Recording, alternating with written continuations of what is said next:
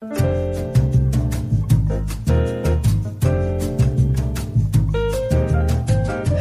and welcome to the Mark Groves Podcast. As I'm sure you're aware of, I do not work with a ton of brands. And the reason I don't is because if I'm going to bring it into your life, into your ear, into all the things, I have to be willing to bring it into mine. And I only want to partner with brands that have high levels of integrity, high levels of quality. And that's why I'm so pumped up to have found Organifi. You know, I had Drew Canoli, founder, on the podcast. You should check out that episode. It's so great. You can learn a little bit more about him and his story and why he founded it. And if you don't know what Organifi is, it's a line of organic superfood blends that they offer plant-based nutrition, and it's made with high-quality ingredients. Each blend is science-backed to craft the most effective doses with ingredients that are organic and free of fillers and contain less than 3 grams of sugar per serving.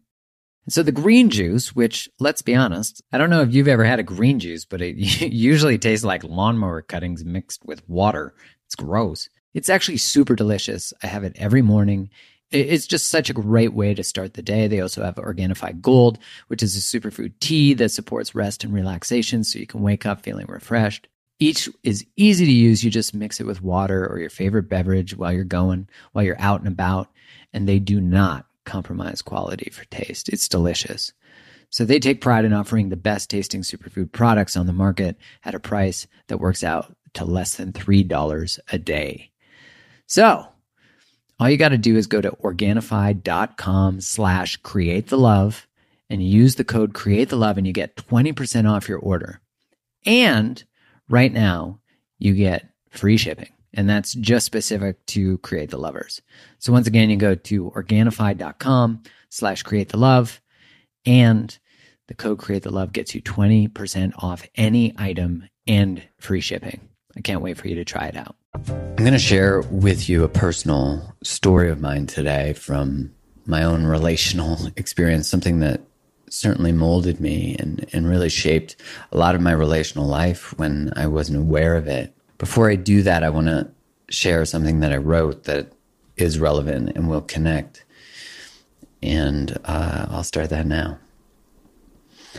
If the truth burns down a relationship, a family, a community, or a society, it was only ever held together by lies.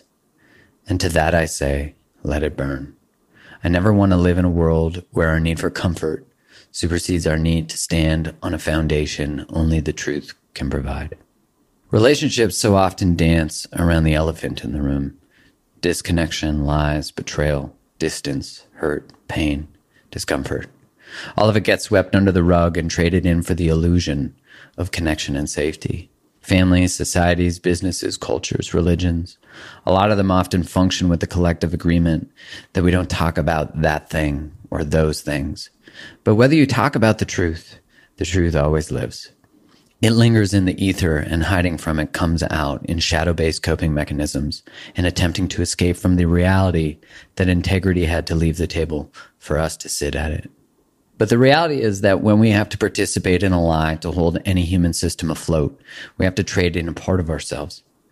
Now, granted, I want to add the caveat that sometimes we don't bring the truth forward for our own survival and or for the survival of our children. And I'm not here to be the judge of what is right or wrong to hold.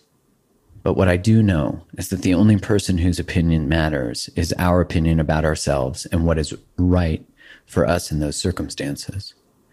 The truth always sets us free. And in a relationship, if it liberates one person, it liberates the other. They just don't know it yet. When we're conditioned to participate in human systems that normalize hiding from the truth, being invited towards it and accepting that invitation can often be too confronting. But the choice isn't really a choice, is it? It's either hide from the truth or suffer from lies. Now, I wrote this from the place of recognition of the pain I've experienced from not having the conversation, not telling the truth, or not being brave and courageous and wanting things to be swept in the rug and be okay. And you know, so often we trade that discomfort for connection. We want this sort of calm or peace or certainty or the illusion of those things, which isn't really garnered from being quiet or not talking about the truth, because it's not actual peace, because below it is the turmoil that we know exists. So if you've listened to the podcast from the start, you're likely familiar with the story of sort of how, and different, episodes and conversation, I've talked about how my engagement ended, and that really gave birth to all of these conversations and this desire to understand human behavior and human connection and relationships, and then to share those learnings with you. My journey, probably about 8 years in, I was on a video call. I'm like a Zoom call. I don't think Zoom was around then. I was on like a Skype call with an incredible relationship writer named Kelly Marceau. It was the first time we had met, and I had just written an article called Why You Might Not Be Ready for the Evolved Man You Say You Want. I would never have used the word evolved now because it gives it such a righteous sort of energy to it. But the idea was that we say that we want something, and when it shows up, we actually don't want that because it calls us to be greater. We like to be in the position of sort of knowledge and certainty and knowing and comfort. Right? And when we finally attract in a partner who calls us to be greater, who might be a better communicator than us, who might have better boundaries than us, who might actually invite us to level up, it puts us in a place where we're being met or even being invited to expand. And so many of us play in this comfort zone of not stepping into that and saying, I just haven't met anyone, or I haven't, because we're not open to the possibility of being called forward ourselves or invited to be greater, expanded ourselves. So I'm talking to her, and this is the first time we've ever chatted, and she says to me, Mark, no, actually she said, Groves. I'm like, we don't have the rapport for that. And she's like, have you ever actually let a woman love you? And I was like, yeah, of course I have. Whew. And like when you something hits you like in the soul, and I'm like trying to reel in the conversation, trying to reel in myself and like hold myself steady and not, I've just been seen in such a way I didn't even know I needed to be seen. I didn't even know, like, those words put together an experience for me that I couldn't have done on my own. And when I got off the call with her, I remember thinking to myself, like, oh my God, when was the last time that I actually let someone love me? Like, truly surrendered and was in a state of possibly getting hurt. And my God, the first thing that came to me was when you were 19. And I was like 35 at the time of this conversation. So that tells you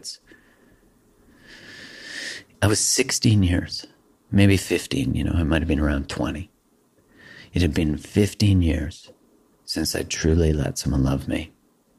And I thought to myself, like, what happened that I wouldn't let anyone close? And I recognized how much I danced in unavailability and chose people who were moderately unavailable or ran from anyone who could love me. I mean, gosh, I participated in relationships in those times. And when my engagement ended, I really wanted to embrace the understanding of relationship, but it's almost like that knowledge became a righteous space. Like, it held me in a hierarchy of, like, I'm learning these things and I understand these things.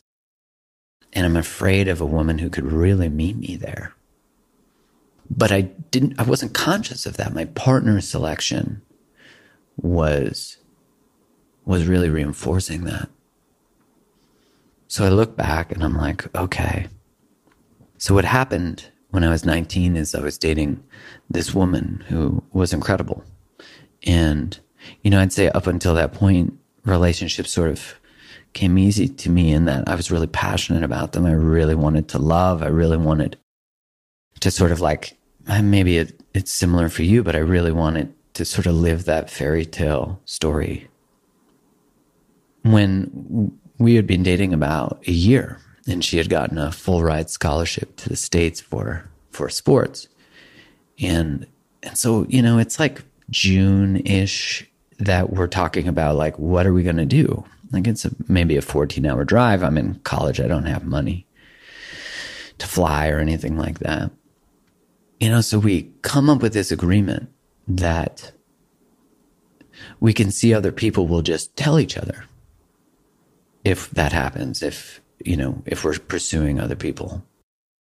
But I got to tell you, I didn't want to do that. I didn't want to see other people. And so you already know, like this isn't going to end good, because that's the moment of self-betrayal. That, like, in order to keep the connection, I was willing to forego what I actually wanted to avoid the pain of losing her and losing the relationship.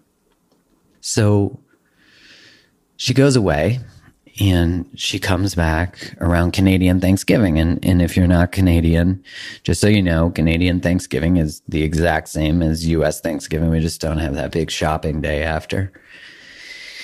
And she's coming back, and one of her other good friends went on a similar scholarship, and they're bringing back their friend.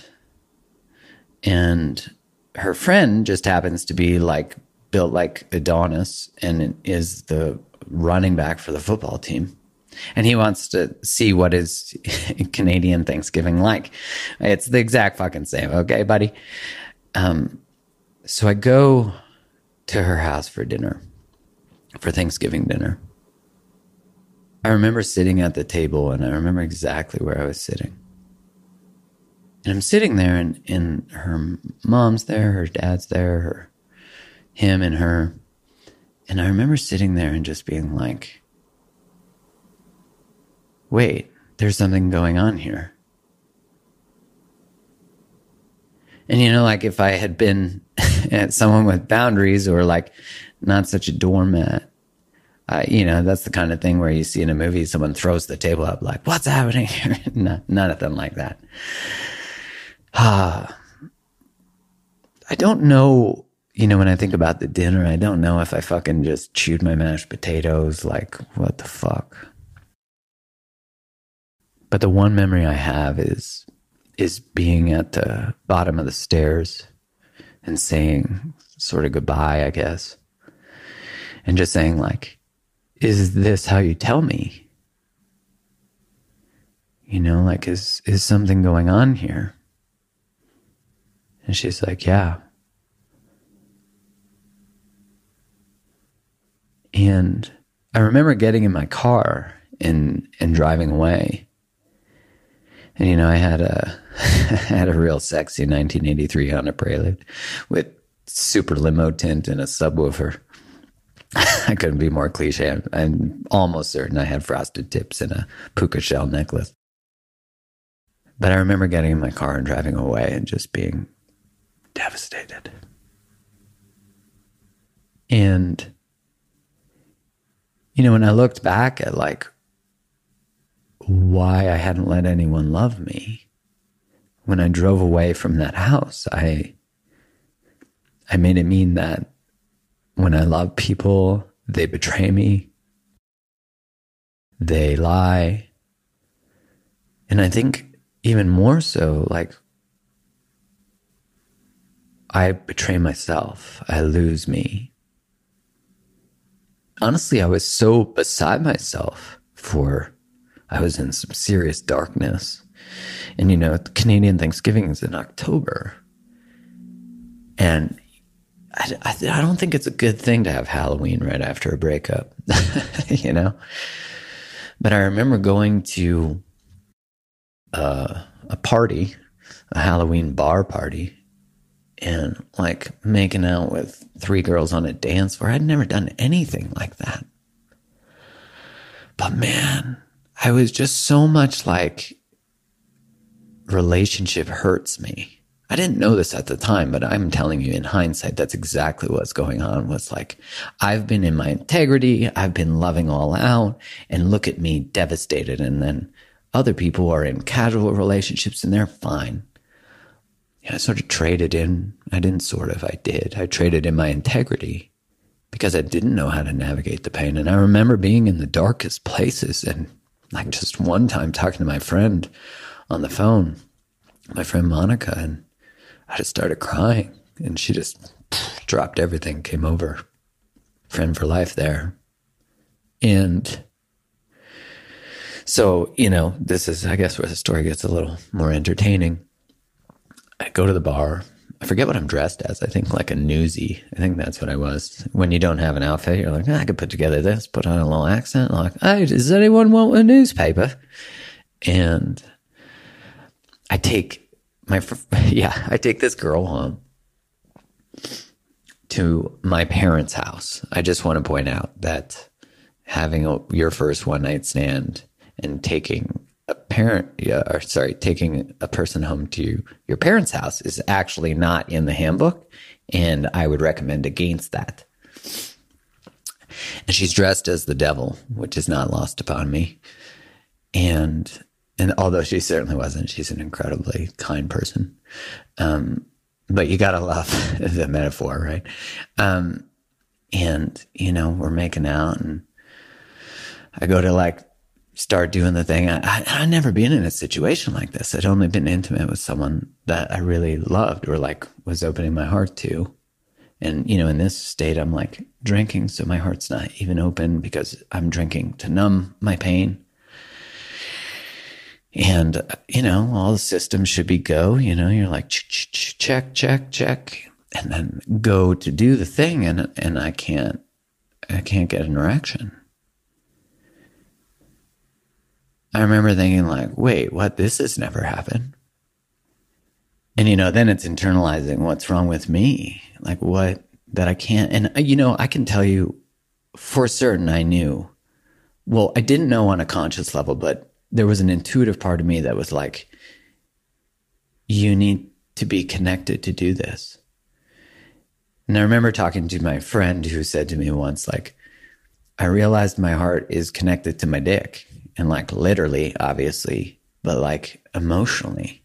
But because of the conditioning as a male, and I can only speak to my experience, it was sort of like, what's wrong with you that you can't do this? Like that those two things are correlated. And I would imagine no matter your gender, the idea that intimacy is correlated to emotional safety. Of course it is, right? So man, I sort of start to realize that like, obviously that doesn't end with any sort of, we always laugh. It's like trying to put a marshmallow in a piggy bank. That's what happens in those situations. But I realized that like every time I try to be intimate because I didn't want relationship, I'm now like, okay, I'm going to become a player, quote unquote.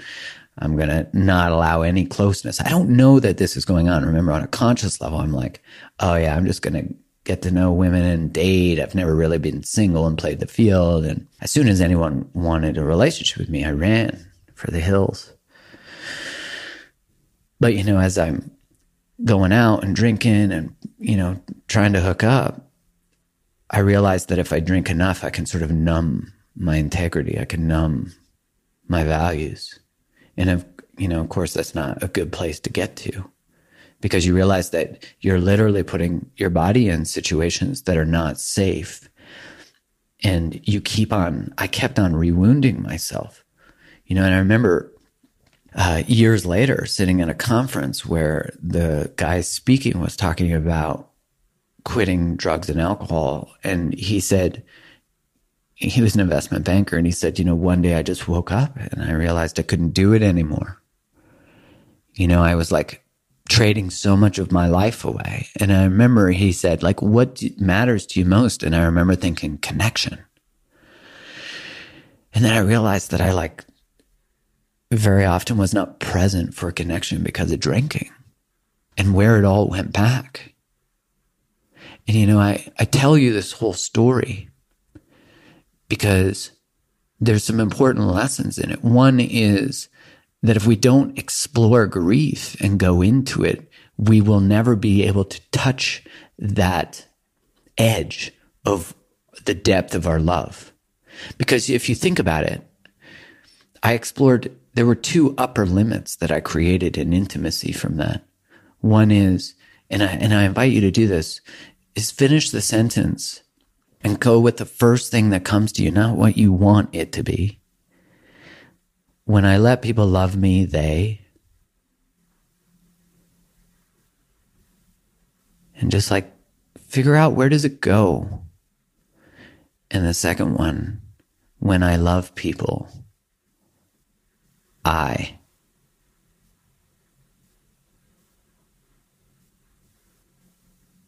And for me, that was when I let people love me, they betray me, lie to me. And when I love people, I betray myself. And so these upper limits, because I couldn't explore them, I didn't know how. My relational upper limits, I chose and participated in relationships in a way, including sabotaging them, including not letting people love me, including not being able to move to deeper levels that were being demanded of me. But I didn't know on an unconscious level there was so much grief to be explored, anger, rage. And so you get to know these limits, because if you don't get to know them, you will never allow someone near that space that you haven't explored. It will be the box that you wrap up and put in a corner, never wanting anyone else to see it. And so when it comes to the time of like, hey, it's that time to like go deeper, the only way to go deeper is for us to go deeper. And it's like, I can't. I don't know why, but I can't. So this is an opportunity for you to explore why. The other thing I want to say is, often I'll get told like, I can't believe that happened at that dinner and like da-da-da-da. First off, we were young and I have no blame, only love for her, because that is one of the greatest teaching moments of my life, which is small betrayals, not wanting to date other people, not claiming what I actually wanted and saying this relationship in the container it's going towards is not actually what I want. Small betrayals become giant betrayals later. You only end up at whatever your Thanksgiving dinner is for you. You only end up there if you make decisions earlier on. If you're willing to look at where small betrayals occur, they become giant ones. Instead of focusing on just the pain, not dismissing it, but just focusing on the pain and the betrayal and the anger, actually look for, where do you betray you? If someone ghosts you, it's like, where do you ghost you? And what a beautiful thing to recognize that I left Mark long before Mark was left. And there is a lot of grief in that. And that's why emotion still comes up for me when I tell the story, not because it's not processed, but because I'm so actually connected to the 19-year-old version of me who thought that was the best course forward, that was my only option. But there are so many options before that of saying, this doesn't work. And in the space, when you claim yourself is where what you claim shows up. When you don't stand in the truth of what you want, you inevitably get what you don't want. And, just being 1% off or 2% today in a moment can lead to being 1,000% off in 5 years. And I say this to bring to your awareness the importance of recognizing where you are out of alignment and out of integrity to claim it again. Because you know what? We're usually 1 to 2 big decisions, big conversations from getting back. And you deserve to be back.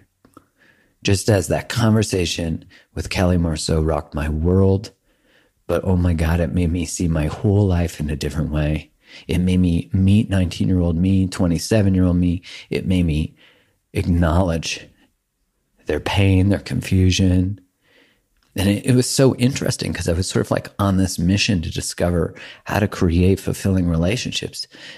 But it was so absence of the recognition of the depth of that you can only do that by really cultivating a deep understanding within yourself and a presence within yourself. And all of it is necessary because when you love someone, you sign up for possibly being hurt. And the deeper you go into intimacy and love, the more you feel what it might be like to lose them, to death, to whatever life brings.